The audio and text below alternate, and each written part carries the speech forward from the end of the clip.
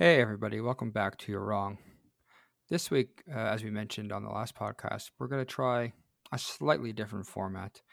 Um, we've heard from none of you currently about all of our conversations, and we don't think you're getting how wrong you are. So we're going to get into things in a lot more detail just to really nail that home. So with that in mind, Luciano, what's the first thing that people really need to know about?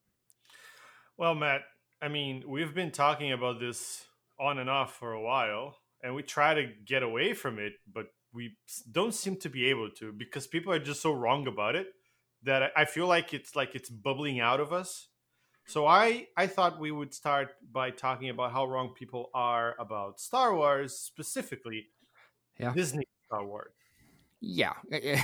Listen, if I think we all can agree that the first three Star Wars movies are great, the second three Star Wars movies, it is what it is. But the Disney stuff is very interesting. Yeah, because okay, so everybody has rose tinted okay, every old nerd like us has rose tinted glasses when we look back at the original trilogy, right? It was Yes. great.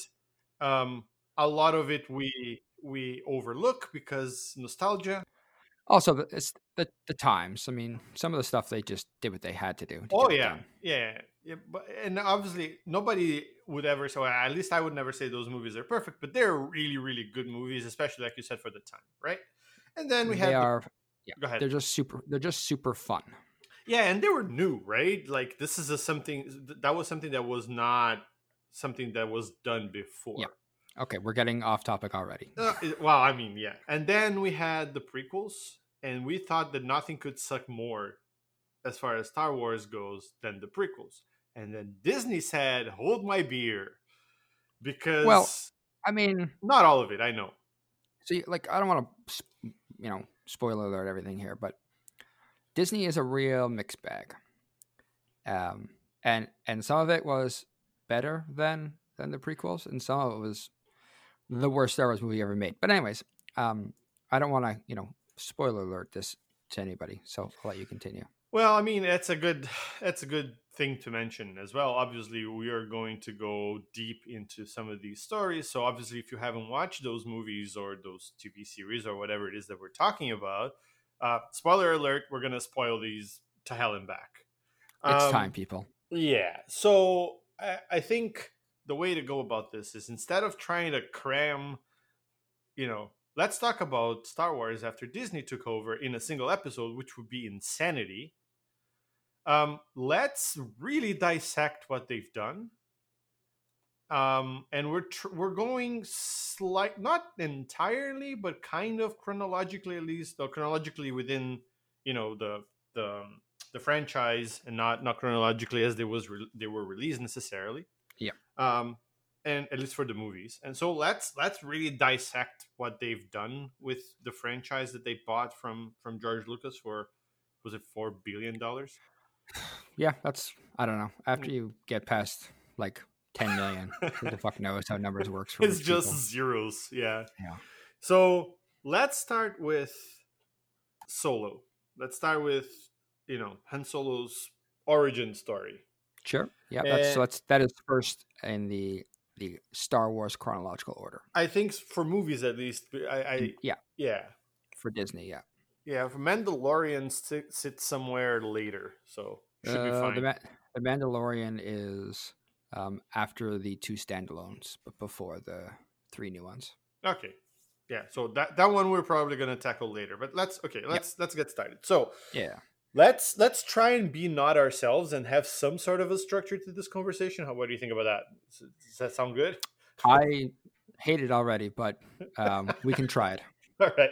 So I thought I would give you my take on this movie, and then you can give me your wrong take on this movie, and we can debate following that. Oof. All right. I So think I'll our start. fans love a good debate. So yeah, fire it off. I'll start. So this is my first. I don't think it's a hot take, really, but I'll say it's a hot take. This movie was unnecessary, or telling this story was unnecessary, at least in the format that it was told. I don't think we needed to see Han Solo as a bumbling idiot as this is exactly what he was in this movie. Um, and I don't think it needed to be told in a movie format. I think it would have been a much better thing to have maybe a series about Han Solo before joining the alliance, the Rebel Alliance, and then flash back into his origins rather than showing the story as it was told. So my take on this is this movie was doomed to failure because it was a story that was better left shrouded in mystery than having a light shown on it. And on top of that, I thought some of the casting choices were odd, especially Han, and I'll get to that later when we're debating. And otherwise, as a movie, this is something I have a problem with in other franchises too. If this was just a regular space opera action movie, it would have been all right. But as a Han Solo origin story set in the Star Wars universe, it's not a good movie. I like, you know, we will give our ratings later, but I don't like if someone asked me, would you recommend someone to watch this movie? And I would ask, are you a Star Wars fan or not? And whatever they said, I would still say no. Wow. Okay. Jesus. Yeah. I feel like you've given away your number based on how you've constructed that. No, argument. you're gonna be surprised, I think, but Ooh. I mean, you won't because we've talked about this enough. But you know, Sure. let's pretend you will. Our adoring fans will be surprised. Yes. I think the saying is, listen, stick around and listen to the end because you won't believe the Oh score no, that Cobra gives to the Solo, day we a Star stoop Wars to movie. clickbaity titles is the day I'm gonna off myself. Well, listen, there's no click for this, so they're just gonna have to stick around and listen. Since I've derailed that, I'm gonna take over and give my thoughts on the movie. Go for it. You know, it's one of those things where having watched it a second time and actually paid attention, again, I obviously paid attention the first time. It is an interesting movie. It is a movie that has two parts. It has everything up to the point where they are successful in the heist off of the unrefined coaxium. Mm-hmm. And then it has everything after they try to turn the coaxium over to Paul Bettany, whose character's name I just didn't bother remembering everybody's character names. Dryden Voss. Dryden Voss, thank you. That second half of the movie did not need to exist. It didn't make sense. Like they tried to foreshadow it, but it's just I don't like all it was tacked on because by the end of this movie you had to believe that Han. I've got the Fast and the Furious Han. No, it is Han. I don't know, man. And they Han. call him Han, and he complains. Like Lando calls him Han, and he complains about it. Okay, so it's Han. Good. Yeah, makes it easier for me. So like they had to like, it's like they had to give you the entire picture of Han by the end of this movie, while also doing things that set up a sequel for reasons I don't quite understand. And so up until they made that second part of the story, it was an all right movie. You know, there was some good parts, there were some bad parts, but it was okay. And then after that, I'm just like, what is all this? Like obviously there's people trying to steal from them, great, but they're freedom fighters. Oh, and they're connected to the rebellion, and this is fuel for the rebellion. You should join the rebellion, but also we're going to mention Jabba here. It just didn't need to exist. Like you can tell a guy's origin story without like drawing every single connection to his character by the time A New Hope hits. Yeah. And I'll let you finish, but like that's a lot of the problems I have with the movie too. Like that. Oh, look, a reference. Like Yeah. So like for me, like it was an okay movie. It was an okay Star Wars movie. I wouldn't say definitely don't watch this. I would say you gotta love Star Wars a lot to want to watch this. I mean, I think you're wrong, but then we wouldn't be here if I didn't. Sure. Maybe you should go ahead and tell me. You're wrong. Bye, guys. See you next week. No, I'm kidding.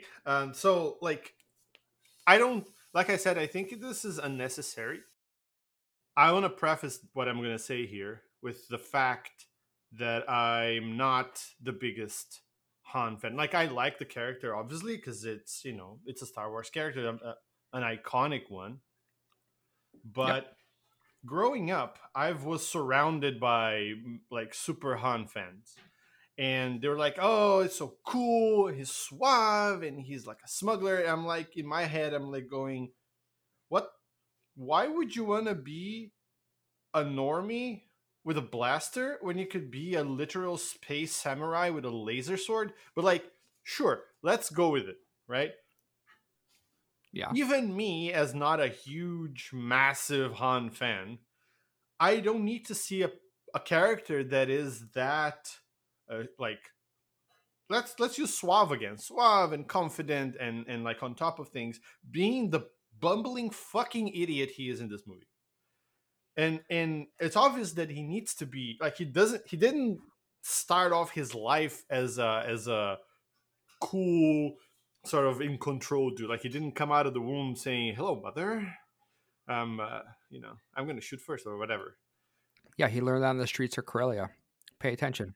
So that's fine, but like, and this is another thing, that I don't know if this was a problem with the writing or if it was a problem with the actor that they chose, but like, to me, his personality is completely off.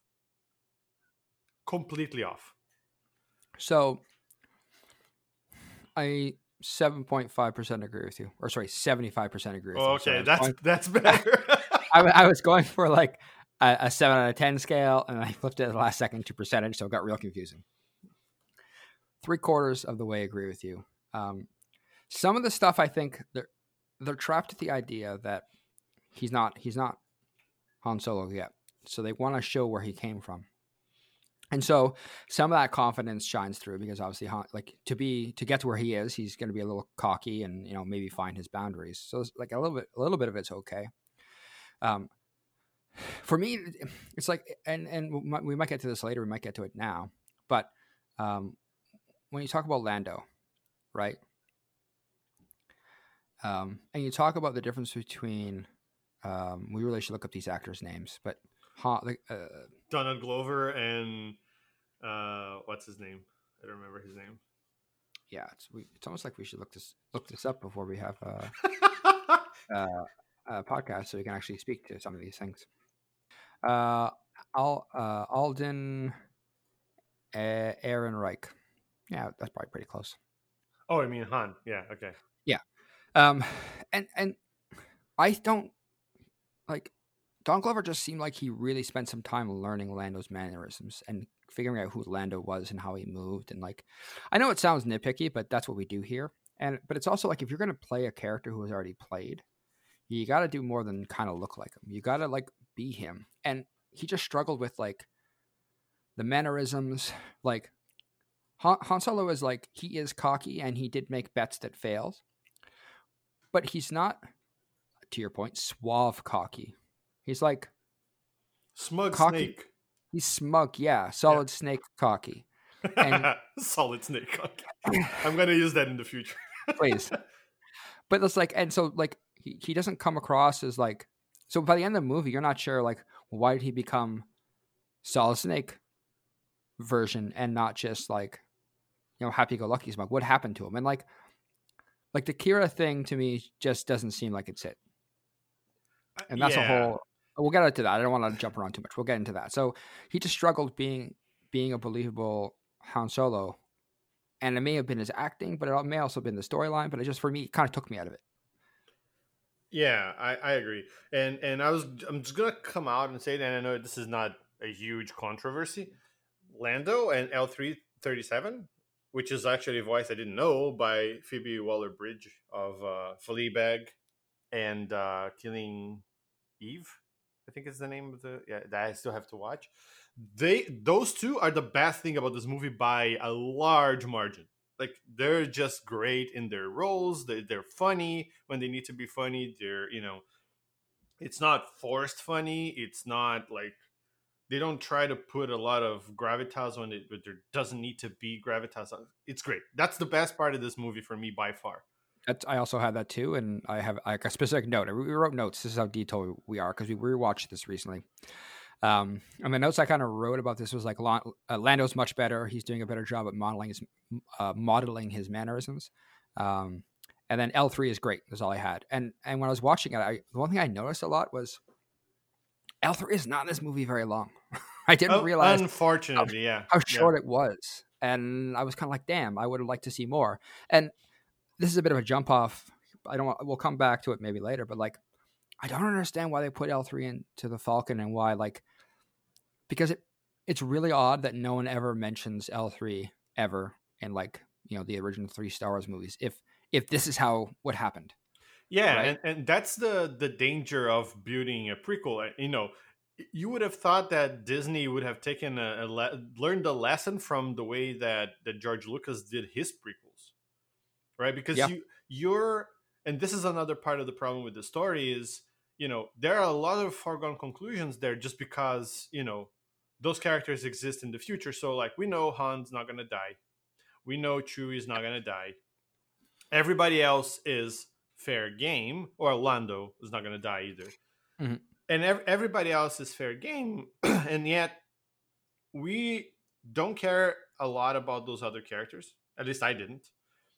And like the L3 thing, I had this written down too, is like, how come something this iconic really isn't ever mentioned again? Well, I mean, why? Because they came up with the fucking idea now, not, you know what I mean? So yeah, I'm right there with you. This is a weird thing to never mention again. Yeah. You shouldn't choose things that make your existing story seem weird. That should be like rule number maybe at least 1 or 5, somewhere in that range, when you do like you do a prequel. Yeah, and to me, like, so Kira is a character that was very inconsistent to me throughout this movie. She starts as like the sidekick to Han's shenanigans, kinda, and then they get separated at the port when they're trying to flee. Yep. And apparently there are a comic and a cartoon, or 2 comics that kind of detail her life between the points where we see her in the movie. I could not think of anything that I would be less interested in Star Wars than reading about fucking Kira's backstory. But yet here we are. Yeah. And apparently she became like the head girl of the White Worms. Did you even know that that's what they were called? I didn't. Who's the White Worms? The Lady Proxima's crew or whatever gang, that's what they're Hmm? called. Nope. White Worms, Cool. yeah. Okay. And so then she was sold as a slave, and that's like Dryden bought her, and then he taught her that Terra's Kisley, whatever the martial art is, Yeah. and Terra's whatever, and then that's how, like, when we see her, that's what happened with her. And so, one, tell me the fucking story during the movie. Like, I don't want to have to go do research as a viewer to understand what happened with her. And so, to me, watching the movie before reading about this, she was very inconsistent. At first, she was like basically arm candy for him. Let's be honest here. Like, she didn't do anything when they were in Corellia. Well, she was a plot device. Yeah, very much so. Yeah, that's true. And then she became this badass, which is I'm all for, characters evolving and becoming badasses in their own right, but like show it to me in the story, right? And I'm just gonna come out and say another thing. I don't think Emilia Clarke is a good actress. I Sorry. agree with you.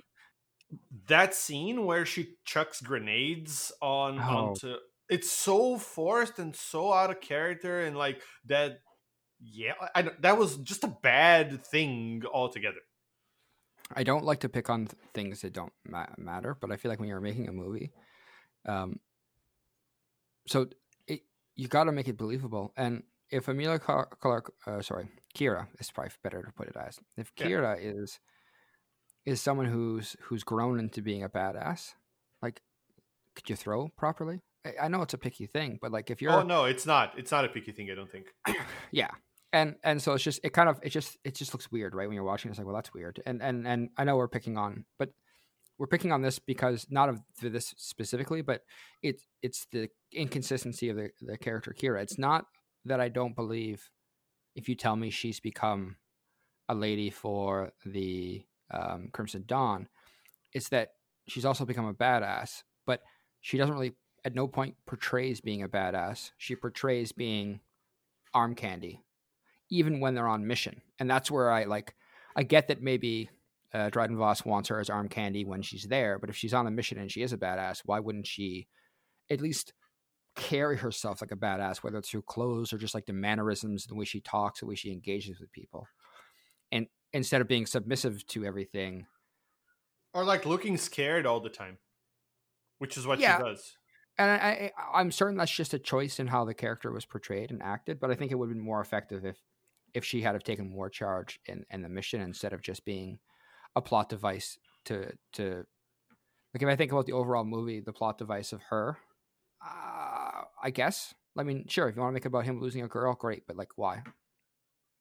Yeah, and it's like it's the thing that gets to me with her as a character is the inconsistency, right? So let's forget about the time before Crimson Dawn. Let's say that there is enough of a character development that we don't see, but let's say that there is some, and then okay, now she is the top lieutenant at Crimson Dawn.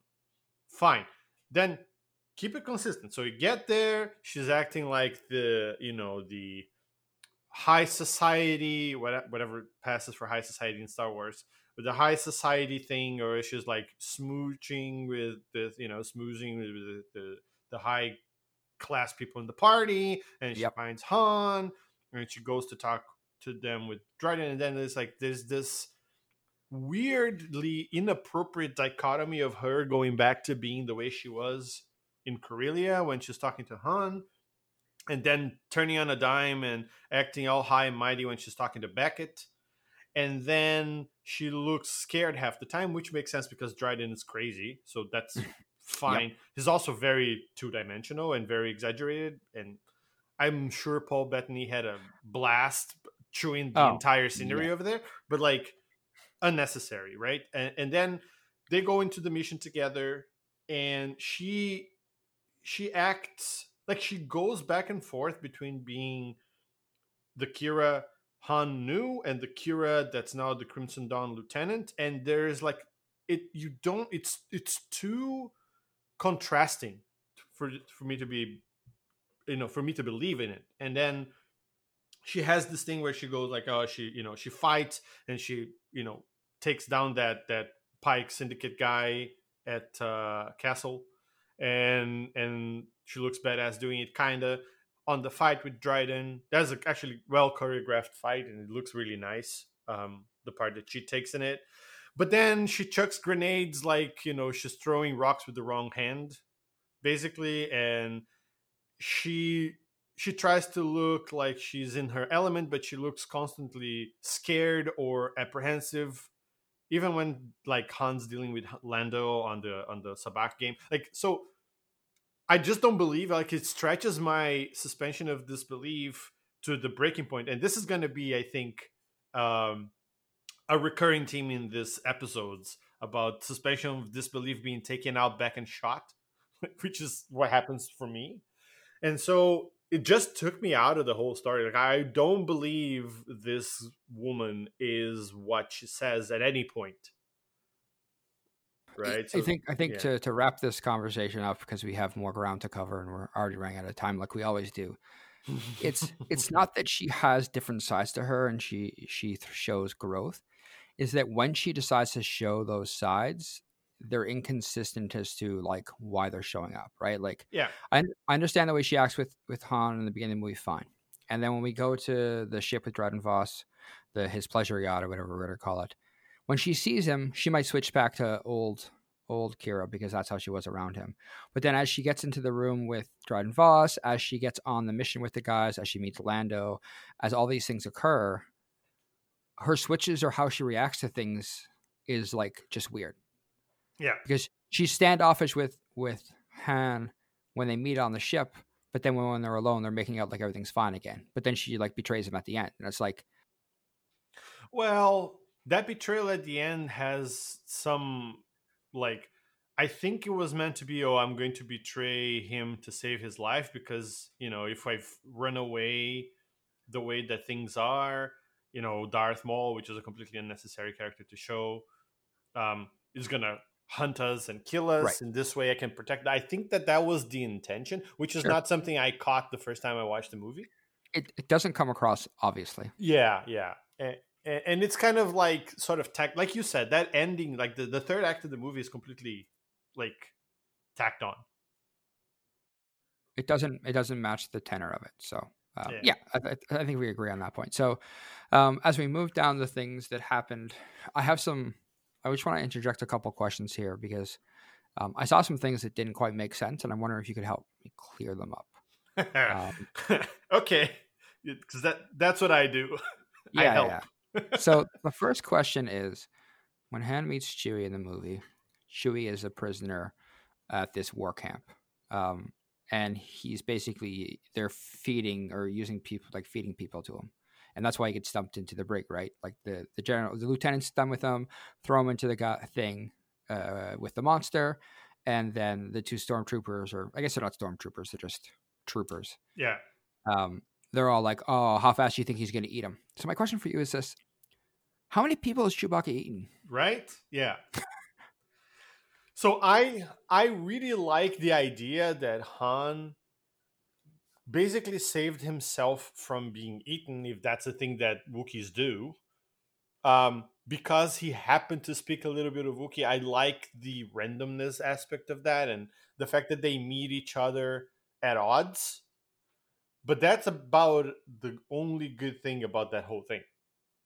Yeah, I just don't think like it seemed like and this is Laura actually noticed this when we were watching it, but like she's like a lot of the comedy is just quippiness, right? Yeah. I'm like, yeah, like it makes sense for some characters, but not everybody. And like someone probably thought it was a quippy joke for the guys to say, "Oh yeah, throw him with the monster and he'll eat them," and like repeating the joke. And it's like, no, but now you're insinuating that Chewbacca eats these people, and when you throw him in that cage, there's nowhere that those people go. So Chewbacca is just in there murdering and eating whoever the Imperials threw in until one guy just happened to speak. Is it Kashyyyk, I guess would be called? It's Wookiee. Or Wookiee? Wookiee, Sure. yeah. That's just like a thing where it's like, you guys didn't think this through, did you? It's contrived, yeah. Yeah. It was just like, how do we make them meet? Oh, I have an idea, and people just go, yeah, let's go with that. But let's talk about it. No, let's just go with that. Yeah, it's funny. They'll have a good laugh. Yeah. Next question, and I think you'll enjoy this one because I think we talked about it previously. We see Han Solo get his dice, which apparently were an important thing. Oh God. His ship, and at least his blaster were the three that I caught. Mm-hmm. And I guess you can count Chewbacca, but I'm not gonna count Chewbacca. Chewbacca, sure, whatever. He got Chewbacca. Let's add a fourth. What bothers me about all of these is, one, you don't have to do everything. So the idea that he's got a ship, you lead him to Chewbacca. Oh, they solved the Kessel Parsec thing, which you know what? At least you solved what you called it. You said you didn't listen. Whatever parsecs, even though it's a measurement and a distance. I appreciate you solving Yes, yeah. That's real deep nerd shit. But it's like the dice don't mean anything to me, and they don't even work as a through plot device of like Han gives them to Kira, Kira gives them back to Han, because I don't know why what those mean at all to anybody. So that's something. Literally the first note I made when I was watching the movie again was and I wrote down the approximate time. It's like 1:10 or so into the movie, and they show the dice. And I really I'll read it for you. Dice right at the start, rolling eyes emoji. Because, and this is something I alluded to earlier, the whole nostalgia thing, like you said, you don't have to tie every single thing together like neatly, and it's basically it's a mix of appealing to nostalgia plus calling the audience idiots.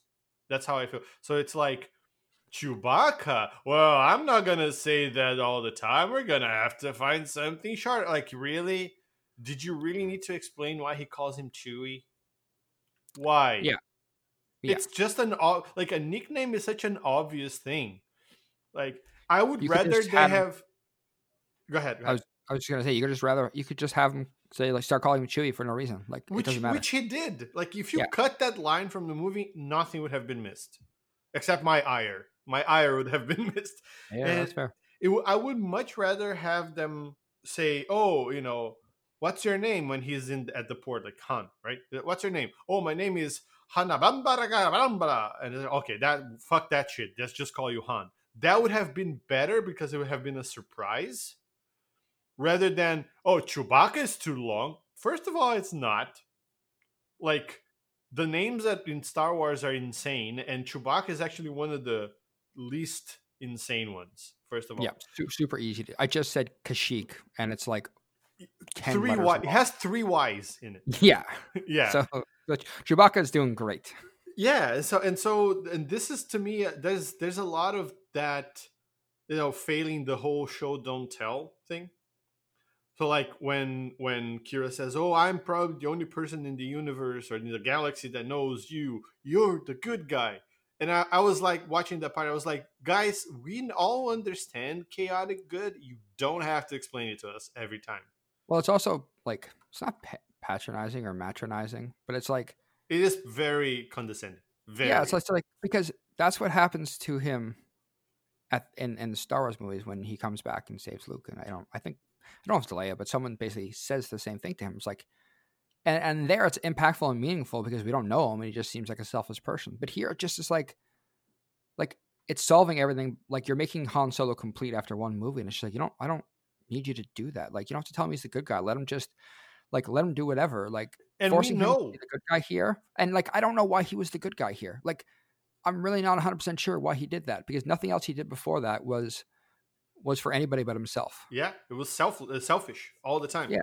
So Yeah. why all of a sudden is he selfless in this one point? Yeah. It doesn't even get him the girl. She goes Yeah. along with him. Yeah.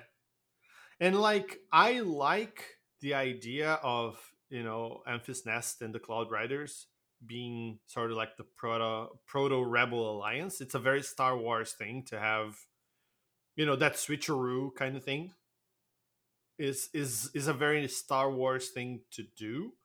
But at the same time, it was very contrived. Well, a lot of this in this movie is contrived, right? And there's a lot of like, for example, you know, he tries to get into Beckett's crew by saying, "Oh, I'm a great pilot," and then Rio says, "Ah, you're a good pilot," blah blah blah, and then Rio gets shot, and he goes, "Yeah, you were right, kid. You're one hell of a pilot." Why? Because he's kept the ship steady. Like, you know what I mean? It's so forced. Like, look. He is a good pilot. And look, You can't. Yeah. he's a good You can't. guy. You can't just let him do it and us see it. You have to tell us it's happening, and Yeah. it's just unnecessary. Yeah, and going on with the same sort of like trying to tie things together when they're at I don't remember the name of the planet where they're going to refine the coaxium, Sorry, and just so we're clear here, you're done with my questions. I guess so. Right, I had more. I had one other Oh, question. go for it. Go for it. Yeah. Sorry. When they go through to the maw, what was that squid kraken's life plan there? Oh, that was Cthulhu. Don't you know? It's a Star Sure. Wars canon now. I mean, great. What was I, Cthulhu's long-term plan? I don't know. That makes no sense. The whole thing. Yeah, like it's a giant entity, but why are all giant entities idiots? Yeah. Yeah, and like there's more problems there if we're gonna talk about the whole maw The whole thing. maw. Sure. So you're saying like, is that the maw? No, that's a sentient creature. And then they come up to the gravity well, Yeah. and then Lando says that's the maw. First of all, how does he know? Because L3 specifically says ships go in there and never come out. Correct. So how did he know? How does anyone know what the maw actually is? Just trust Lando. He's got this. Yeah, so like, yeah, it's I don't. There's no sense in that scene, in that whole sequence of scenes, really, other than let's show this cool thing that we thought of. Right, because if you think about it, and maybe you caught this is an actual real question. And why was the Imperial blockade there?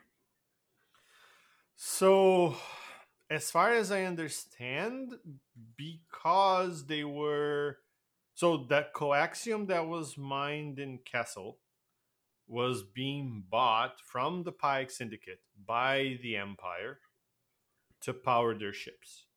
Yes. And so them stealing the coaxium would have been somehow told to the Empire by whoever survived from the Pike Syndicate. And so they were trying to prevent them from stealing the coaxium. That's as far as I can tell. Well, I think you're half on it, but you're willing to show me that Han Solo's flying. Everybody look at Han Solo's flying, but you're not willing to dedicate 5 seconds to like some Explain. random alien Yeah. messaging the Imperials. Like you couldn't do that for me.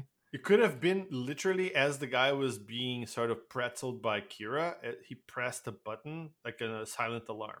Yeah, just show me an alarm flashing. Yeah, yeah. So that's the thing. It's a stupid mixture of let me explain the things that are obvious to you, plus let me not clarify important plot points for you. Like, you know what I mean? But like as I was saying, like before I cut you off, and then you cut me off. I'm not cutting you off. It's just that you wanted to ask your question. But like the one thing that this is the thing that really bothered me, and I know it's a stupid small thing, but like they're in the refining planet, and Lando's looking at the Millennium Falcon, and Han comes in and hugs and like put his arm around his shoulders, and Lando says, "I hate you," and he answers with, "I know." Really? Yeah. Really? Did you really need to do that? Because the beauty of this thing is that Harrison Ford like improvised that line. Yep. Right? And it was like this is, the actor showing that he understands the character. And I was like, okay, we have to establish a precedent. Why? Why do you have to do that? I feel like you're overthinking it 10%. But for sure. I get what you're saying though. It does. It's another thing that's an iconic line for Han Solo, and the fact that you have to mimic it is just like it. The question that I can't answer is this a case of the movie's not good and so the nostalgia tiebacks are bad, or is it a case that just that the nostalgic tiebacks are bad? And we'll get to it probably with if we cover or when we cover Mandalorian, because they do a lot of connecting. But here in this movie, I couldn't figure out if it was the movie is bad and the tiebacks are bad, or just the tiebacks are bad, because you have to have some connections to the character, but they seem so dumb in so many cases, or they were so like extra. Yeah, I think it's a combination of both of those things. Like, I think they shoved the nostalgia factor / tie-in, like forced tie-ins, to cover the fact that they didn't have a good way of doing that, like doing those connections. Mm-hmm. So, like, one thing that I thought was interesting was, like, for example, showing Beckett the way that he handled himself and the way that he like used the gun and all that stuff, and that clearly bleeds into the way that Han does it. That's actually a good way of doing it. Like, oh, he got it from that, right? Yep. I don't honestly have a problem with him getting his gun from Beckett. Like, Same. I think the casualness of him just getting a gun and that gun working, and why would you ever replace that gun, completely makes sense for me. It's the exact opposite of the dice, right? Yeah. And like the way that they introduce the Millennium Falcon is also like it's nonchalant, right? It's like, oh, this is the Millennium Falcon, great. And then that whole scene with him ejecting the escape pod, and then us getting the iconic silhouette of the ship. Hey, there, just to clarify, there are no escape pods on the Millennium Falcon as it currently exists. I guess if you go down, you go down. Yeah. But like I like that it was not like look, I'm going to eject this and then it's going to look even cooler. Like there's nothing like that. It's just a thing that happened and then it became what it is. Yeah. So like there are some good ideas for tie-ins, like when he's piloting the ship and then Kira's sitting beside him and he says, oh, we have to, deflect or reroute the energy to the forward deflector shields, and she goes, yep, yes, we have to. And then Chewie goes in and does the thing, and they do the conversation like how Yeah. old he is, and he looks great, and that's a good joke, right? I think in general, all of the Chewbacca not knowing what Chewbacca says and Han being able to answer him, that's all actually, most of it's really is funny. Like Yeah, it's not like laugh out loud, bust your gut funny, but it's probably the funniest moments in the movie yeah. is that connection back and forth. And him sitting on the chair beside Han, and you getting a quick Star Wars theme, like the main theme Yeah. playing. That was like chef's kiss, right? Like very nicely done. And if the movie had the same tone throughout, it would have been a much better movie. Yeah. I think they as much as they hit that one there, they missed a bunch of other ones. They missed most by of the them, I same would say. amount. Yeah. Yeah. So okay. I think we've talked previously, you and I, about what we might score this movie. And I think we need to make sure that right now, I'm sure our listeners are going to be like, it's a 2 and a 1. and I want to step back from that because it's not as bad as that. Yeah. I want to talk about some of the interesting things about the movie. I really enjoyed looking at Corellia, seeing that sort of because if you think about it, it was done before The Mandalorian. And so a lot of what can a planet with just the city look like comes from here. And it looks pretty good. It's pretty interesting. Mhm. I really enjoyed the speeder scene, like chasing on the speeders and stuff. I thought it was really cool. And one of the other things I really enjoyed, and I really want more of this, is when he goes to war on the first planet.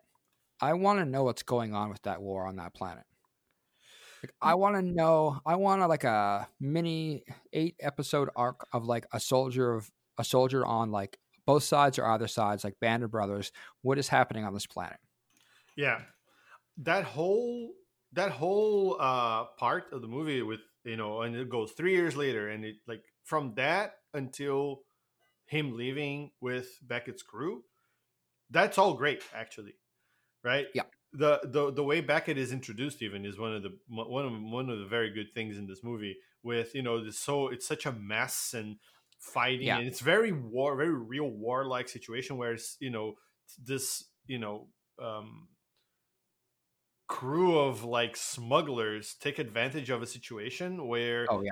nobody's sure who's who, and they just steal some uniforms. Or hey, now I'm a captain. That whole thing is Yeah. great. I enjoyed that whole little sequence of like, who's in charge here? And like, you are captain, and his buddies laugh at him. And I think that's really, really funny. I think that was really well done.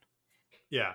And I agree. I don't know if I want to see a miniseries that long, but like I would like to see like a web series maybe of what the hell's going on there, and why are they fighting, and who are the sides, really.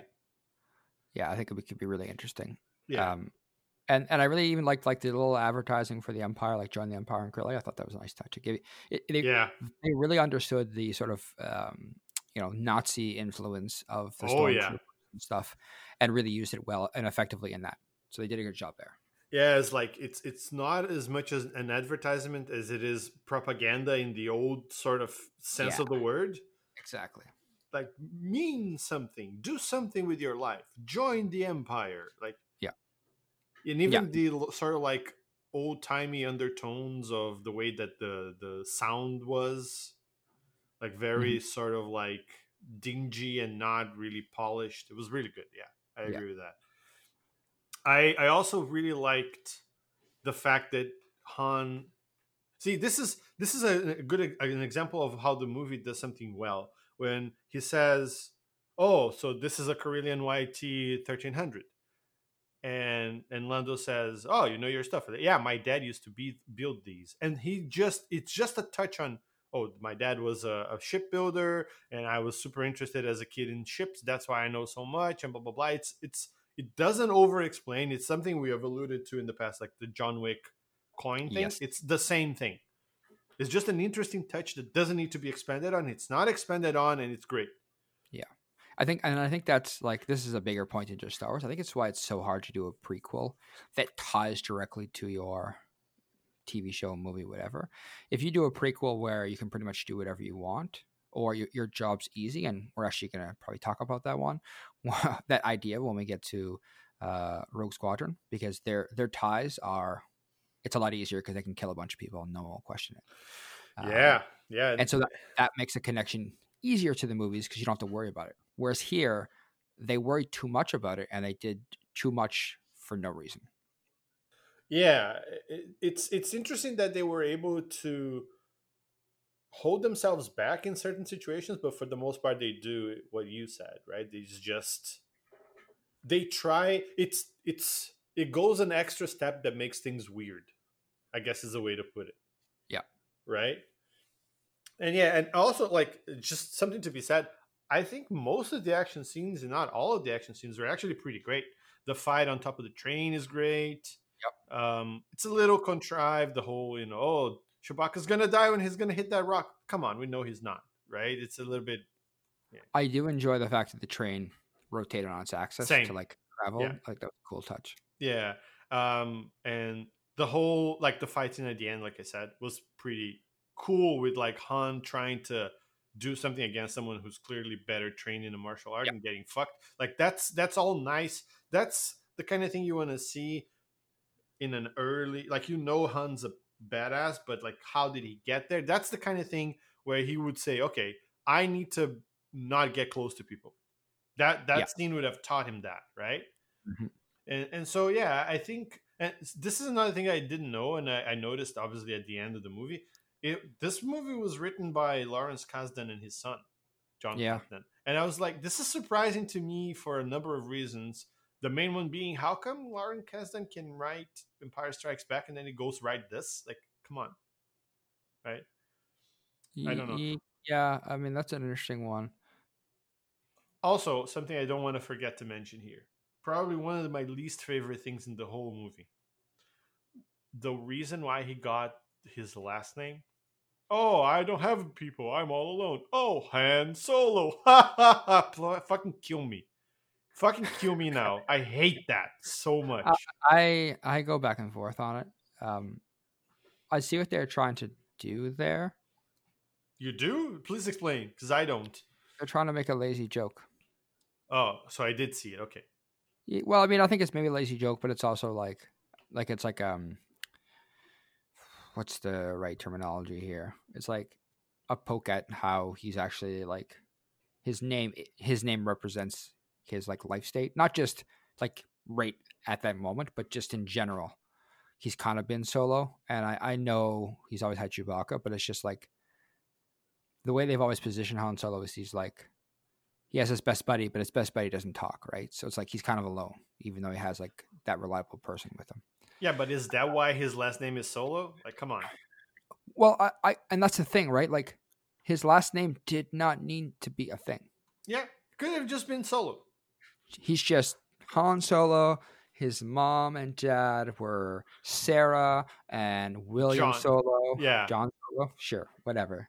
Like it didn't have to matter, and that's one of those things where they kind of just, again, I think they missed the mark by making it something more than they needed to be. Yeah.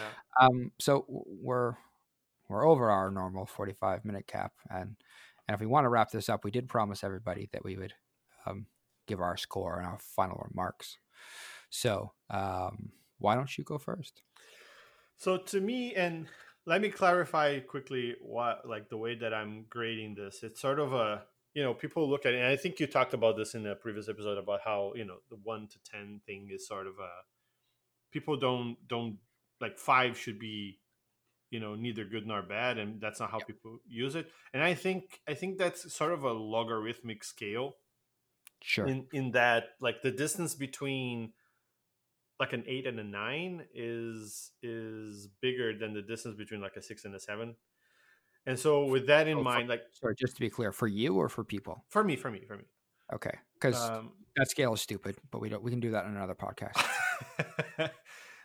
Yeah. So like the reason I'm clarifying this is like going with your sort of idea that 7 is I don't agree with it being a coward's vote, but 7 is like neutral. That's what a coward would say, but continue. Yeah. I'm not gonna give it a 7. Don't worry. So like assuming that 7 would be, this was like okay, I don't regret watching it, but I wouldn't watch it again. My grade for this movie would be a 5. And how many degrees of regret is it from 5 to 7? So if a 7 is neutral, 6 is like, yeah, this is not that great. Maybe don't watch it if someone's asking me. A 5 would be, this is not that great, and also they fucked up things that I already liked about this story while not improving it in any meaningful way. That's really the reason why I'm giving this a 5. Is it's not a good movie on its own, and then it becomes worse when you realize that this is trying to clarify the past of a beloved character in a way that is bad or like fumbled at the very least, right? Yeah. It's like I said in the beginning, I think this would have been a much better, like Han Solo's backstory or like prequel would have been much better as a series, even a mini series, where his actual past in Corellia would be flashbacks or maybe one flashback episode where it doesn't clarify too much, and then we see what happens with him before the first movie, but after he's already a smuggler. I think that would have been a much better story to tell, and so that's what contributes for me to drop it another point. Okay. What about you? My scale is a little bit simpler than yours. I understand that you all are cowards and you'll use 7. So, but I still want to make sure you understand my rating. So I'll pick 1 to 10 and just never use 7. Yeah, and my scale is crazy. Continue. Well, I mean, you still understand a 6 can mean the same as it does for you. Just know that I will have a definite opinion. 7 is the land of no opinion, and you didn't come here for no opinion. Fair. You came That's here fair. to know your opinion is wrong. Yeah. So in that vein, I've gone back and forth on it. I would give it a 6. I liked some of the overarching Star Wars beats. I'd like seeing more of the universe and seeing the canon, the worlds visually increased. As much as the books help, it's nice to see how they actually visualize things and being able to see them on screen, like seeing Corellia, seeing different ships. I really appreciated the different design on the yacht itself, right? Like, thank you. Ships don't have to be things that could fly in the atmosphere because there's no atmosphere in space. You can fly a sword through space if you'd like to.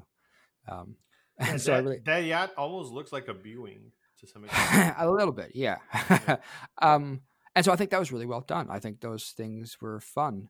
And I just think that if you were to chop the connections to Han Solo and just make this a story about a generic heist, it would have been a good movie. But because you forced these connections and you forced Han Solo being the good guy, it sucks.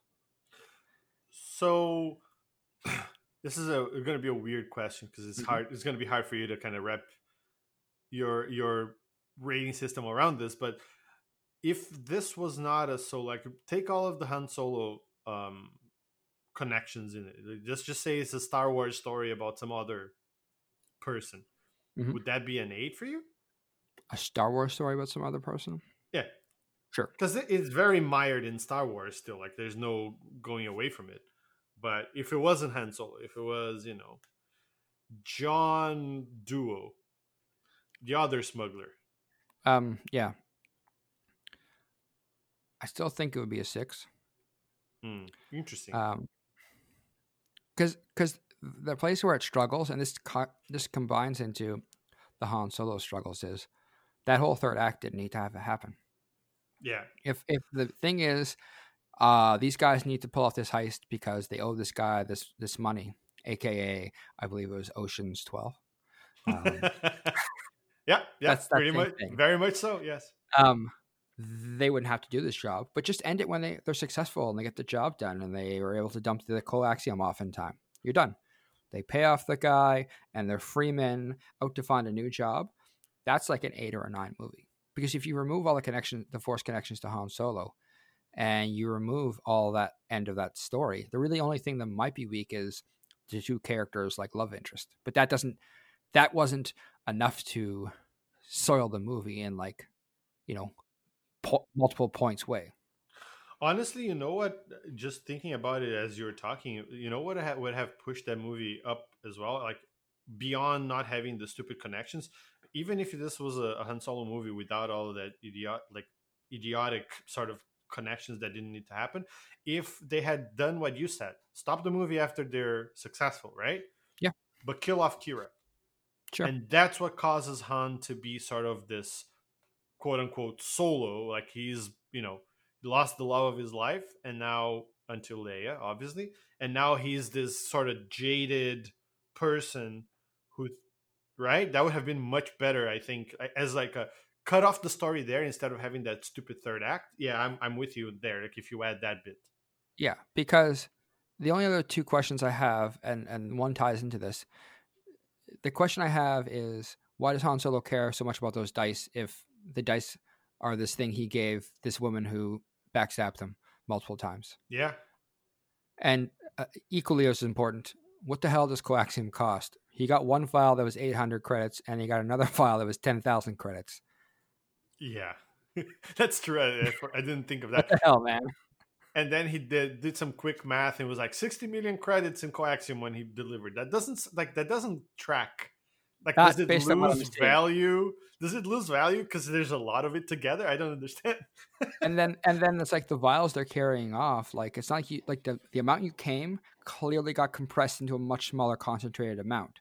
Yeah, But like how is it you have like one vial it's 10,000, but based on if that one vial is 10,000, how many other one vials of that do I need to have to get to 60 million? Like 60 million. Yeah. just guys, I know this is really nerdland stuff, but you could just try to make it plausible.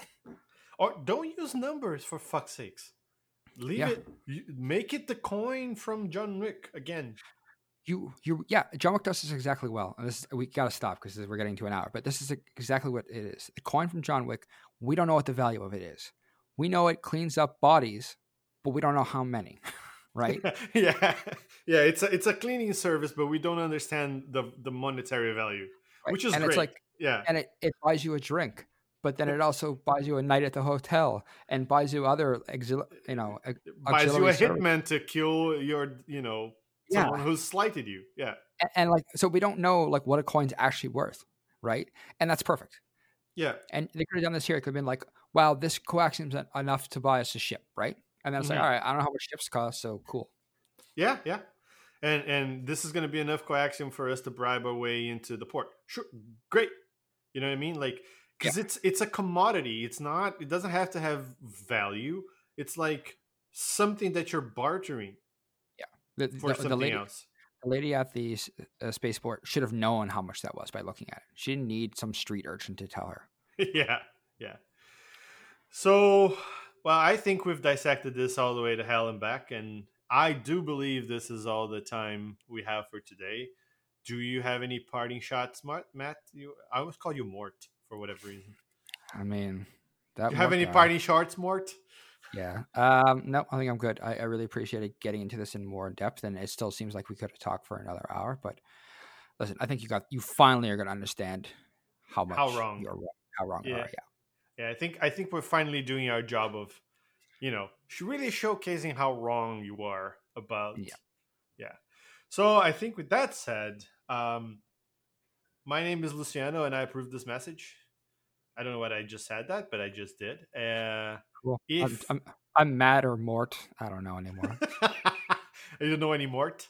No, I don't know any Mort. Yeah. So if you want to contact us and try to defend yourself, still knowing how wrong you are, you may email us at yourwrongcast@gmail.com. Good luck spelling your. I hope you can, and we can have a nice conversation. But yeah, hopefully this is going to be a good new way for us to dissect things. But until next time, I am Luciano. I'm Matt. Wow, that took a long time. And remember that you're entitled to your opinions as long as you're cognizant of the fact that they will always and forever be wrong. And we will see you next week.